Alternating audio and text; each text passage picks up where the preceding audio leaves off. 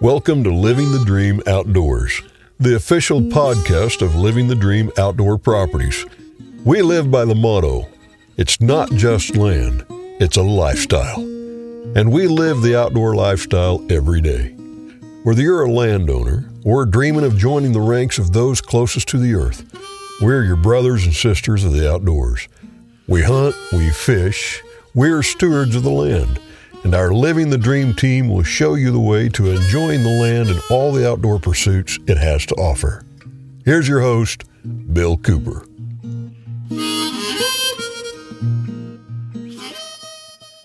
Spring really is here, or at least I think so. Just a couple of weeks ago, there were 3 inches of snow that fell in central Missouri and across the Ozarks. It was quite a shock. The redbuds were blooming. The dogwoods were in full bloom. I live in the woods. I glanced out the window, and the snow was stacking up on the dogwood petals. It was kind of an incredible sight. I actually had to go outside and take a few photographs. But it's warmed up since then. The turkeys are gobbling. Turkey season is on. People are catching lots of crappie. They're getting ready to bed up. Lots of big bass. Some of the biggest bass of the year are being caught. But I also know it's spring because I've seen the first bats flying around my house, picking off some insects. I always welcome those guys because it's said that they eat their weight in insects almost every night. Don't know if that's true or not, but that'd be a lot of insects. But today I want to talk about a concern that's been around for quite a number of years, but the white nose syndrome is now being said to have killed over 90% of 3 North American bat species. That's pretty substantial. I know along Missouri, Missouri is known as the cave state. There's over 6,500 wild caves in the state of Missouri. So we have a lot of cave clubs and a lot of people that like to go caving. But more and more, we've seen caves being gated by the Missouri Department of Conservation as well as the National Park Service and the U.S. Forest Service. All these land management agencies have been concerned for decades about bat cave-dwelling species because there was notable declines, and it's gotten more serious as time has progressed. But white nose syndrome has killed over 90% of northern long-eared, little brown, and tricolored bat population in less than 10 years. That's according to a new study published in Conservation Biology. Researchers also noted declines in Indiana bat and big brown bat populations. These findings are detailed in the scope and severity of white nose syndrome on the hibernating bats in North America and underscore the devastating impacts of the deadly fungal disease. The research tapped into the most comprehensive data set on North American bat populations to date, which includes data from over 200 locations in 27 states and 2 Canadian provinces. And all the signs that you are seeing going up on the caves in the state of Missouri often talk about the white nose syndrome, and they ask that you stay out of the caves. And people often don't really take to heart when signs like this are posted. But even one person going into a cave and transporting disease in or out of that cave can have a devastating impact on a cave situation where bats are nesting or using as loafing areas. And, boy, that'd be a terrible thing. I'd hate to have that on my conscience to know that I destroyed the entire ecosystem of a cave just because I couldn't follow rules and regulations. But the finding of those reports represent the work of 60 individual collaborators, 37 organizations, and hundreds of field technicians and volunteers who participated in winter surveys of bats over a 23-year period. The data was compiled by the North American Bat Monitoring Program, known as NABAT, which was established by the U.S. Geological Survey and U.S. Fish and Wildlife Service, along with many partners to improve conservation science for bats. The service leads the national response to white nose syndrome through a collaborative effort that includes coordination among state, federal, tribal, and non-governmental partners.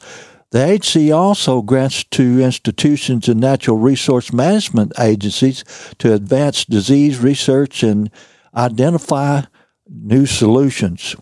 Since 2015, NABAT has been building infrastructure and coordinating efforts in response to the need for continental scale monitoring to inform management of white nose syndrome, as well as other threats to bats.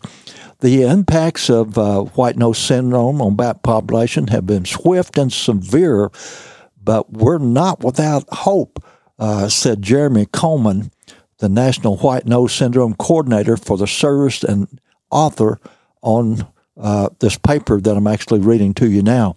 Through strong collaborative efforts with this analysis, we continue to learn more about the dynamics of this disease, and we will build the infrastructure we need to conserve native bats for future generations. Hey, we think that bats may not be all that important, but, they're great for recreational purposes as well. I get a big kick of sitting out back of the evening as bats dive and dart over my pond. I know they're picking off lots of mosquitoes and mosquito larvae. So, hey, they help keep things pretty cool around my place, get rid of a lot of the bugs. So I'm concerned about the bats as well. But white nose syndrome is a disease that affects hibernating bats and is caused by an invasive coal-loving fungus. The fungus grows on the bat's skin, disturbing their hibernation and resulting in dehydration, starvation, and quite often death. First documented in New York in 2006, white nose syndrome has since spread to 35 states and 7 Canadian provinces and has been confirmed in 12 North American bat species. The severity of the impact of this disease on bat population is staggering. We found that 9 out of 10 bats of the most vulnerable species are now gone. That's 9 out of 10, said Winfried Frick, the chief scientist of Bat Conservation International and an author on this paper.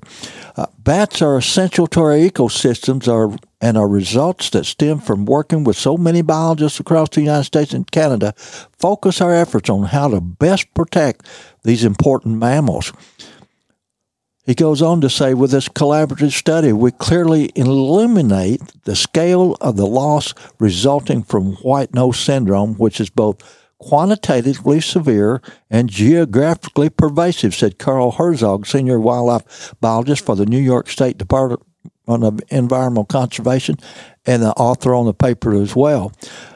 The story it tells is grim, to be sure, but having a clear view of what we are up against is an important precursor to mounting an effective management response.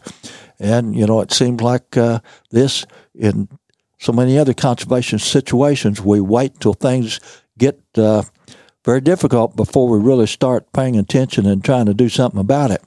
But limited multi-state, range-wide analyses of once common bat species have made it difficult to understand the role of local populations in overall species viability.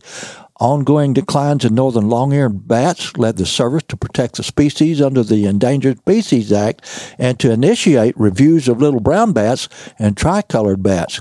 Individual states and Canada have also enacted additional protection for bats, and we've seen that in our part of the country, particularly with the closing of caves. And people hate to be closed out of caves, but it's absolutely necessary in this given situation.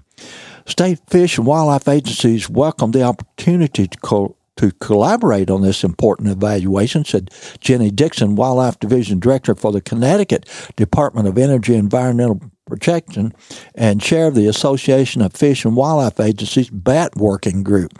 We're pleased to be able to share the data collected through projects frequently funded by federal grants to help quantify the extent of this conservation challenge.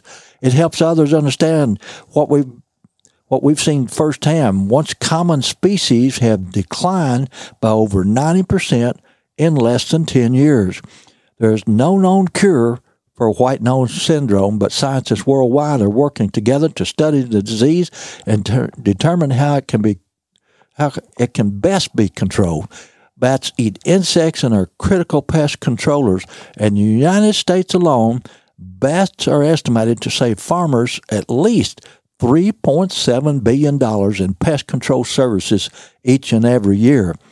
The loss of so many nighttime insect predators can have cascading effects on the environment with potential to affect forestry, agriculture, and even human health.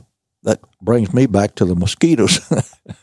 For more information about this topic, though, and about white nose syndrome, you can visit www.whitenosesyndrome.org. Now a little bit about the North American Bat Monitoring Program. Launched in 2015, the North American Bat Monitoring Program is a continental program that monitors bat at local and range-wide scales. NABAT provides reliable data to promote effective conservation and long-term viability of bat populations and is jointly led by the U.S. and Fish and Wildlife Service and the U.S. Geological Survey. Participating members include U.S. Forest Service, National Park Service, and other federal, state, and provincial agencies, and the United States and Canada, local and regional agencies, native tribes, academic institutions, businesses, and conservation organizations. For more information, visit nabatmonitoring.org. That's N-A-B-A-T monitoring.org. And about Bat Conservation International, founded in 1982, Bat Conservation International has grown into a global conservation organization dedicated to ending bat extinctions. Bat Conservation International's goal is to redefine what is possible in global conservation through the utilization of cutting-edge tools, technology, and training to create a real, measurable impact. For more information, you can go visit batcon.org. That's BATCON.org. Bats, boy, we take them for granted. But if you fish very much around ponds late in the evening, you'll see bats zooming in and out and picking up the bugs, catching them in midair. And, of course, we always have to mess with them a little bit. Quite often I've picked up a rock and thrown into the air just to watch the bats dart and dive. And, of course, the kids get a big charge out of that. But besides the fun, they're very important to our environment, the ecology of given areas. And I encourage you, as an outdoorsman, a fisherman, and an angler, please follow the rules and regulations. If you're in state parks, national forests, national parks, abide by the signs. Don't interrupt bats in caves and other areas where they may hang out, because they are important to us. And, here we are seeing 3 species of bats that have declined by 90% in the last 10 years. And, we've watched our bees and other pollinators decline too, but we are making some great comebacks in the pollinator arena. And it's taken people all across the world and all across the United States. And I'm happy to see you right here at our own local Merrimack Spring Park, operated by the James Foundation. Wes and Kendra Swee are working hard to reestablish pollinator habitat there, and they've converted quite a few large areas of hayfields into pollinator habitat, but it'll take them about 3 years to get that done. But it's very interesting to watch the process, get a chance to stop by this summer and check out the wildflowers there. But remember, we're all in this together. Bats, bees, all those critters help it make it possible for us to live here on this great earth. Hey, I'm out checking some of those things out and going to, take a look and keep up with this situation and see what kind of progress we make over the next year or two and trying to protect bat species across the United States and across the world. That's just part of living the outdoor dream. I'm Bill Cooper, and I encourage you to try and enjoy your outdoor dreams. The Living the Dream Outdoors podcast is brought to you by Cowtown USA, Alps Outdoors, Cardiac Mountain Outfitters, the Fly Rod Journals, Westover Farms, Scenic Rivers Taxidermy, and Living the Dream Outdoor Properties.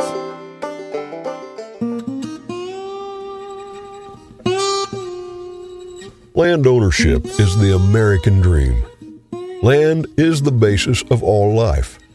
Our wise use of this most precious of resources ensures the survival and growth of free institutions and our American way of life. At Living the Dream Outdoor Properties, we value the traditions and freedoms that land provides us. Every day we seek the solace of a mountain sunrise over traffic jams and smog, the calming silence of a bubbling stream over the sirens of the city, and the quiet of the countryside over the hustle and bustle of the world.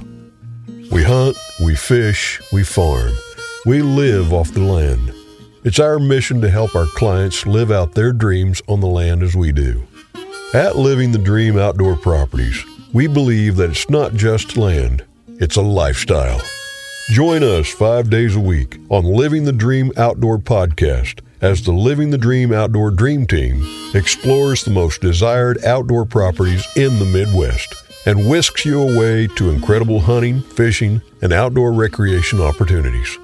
Host Bill Cooper, an inductee of the National Freshwater Fishing Hall of Fame, will be joined by members of the Living the Dream Outdoors team each week as they tell tall tales, unveil tips and tactics, and rub elbows with some of the biggest names in the outdoor world.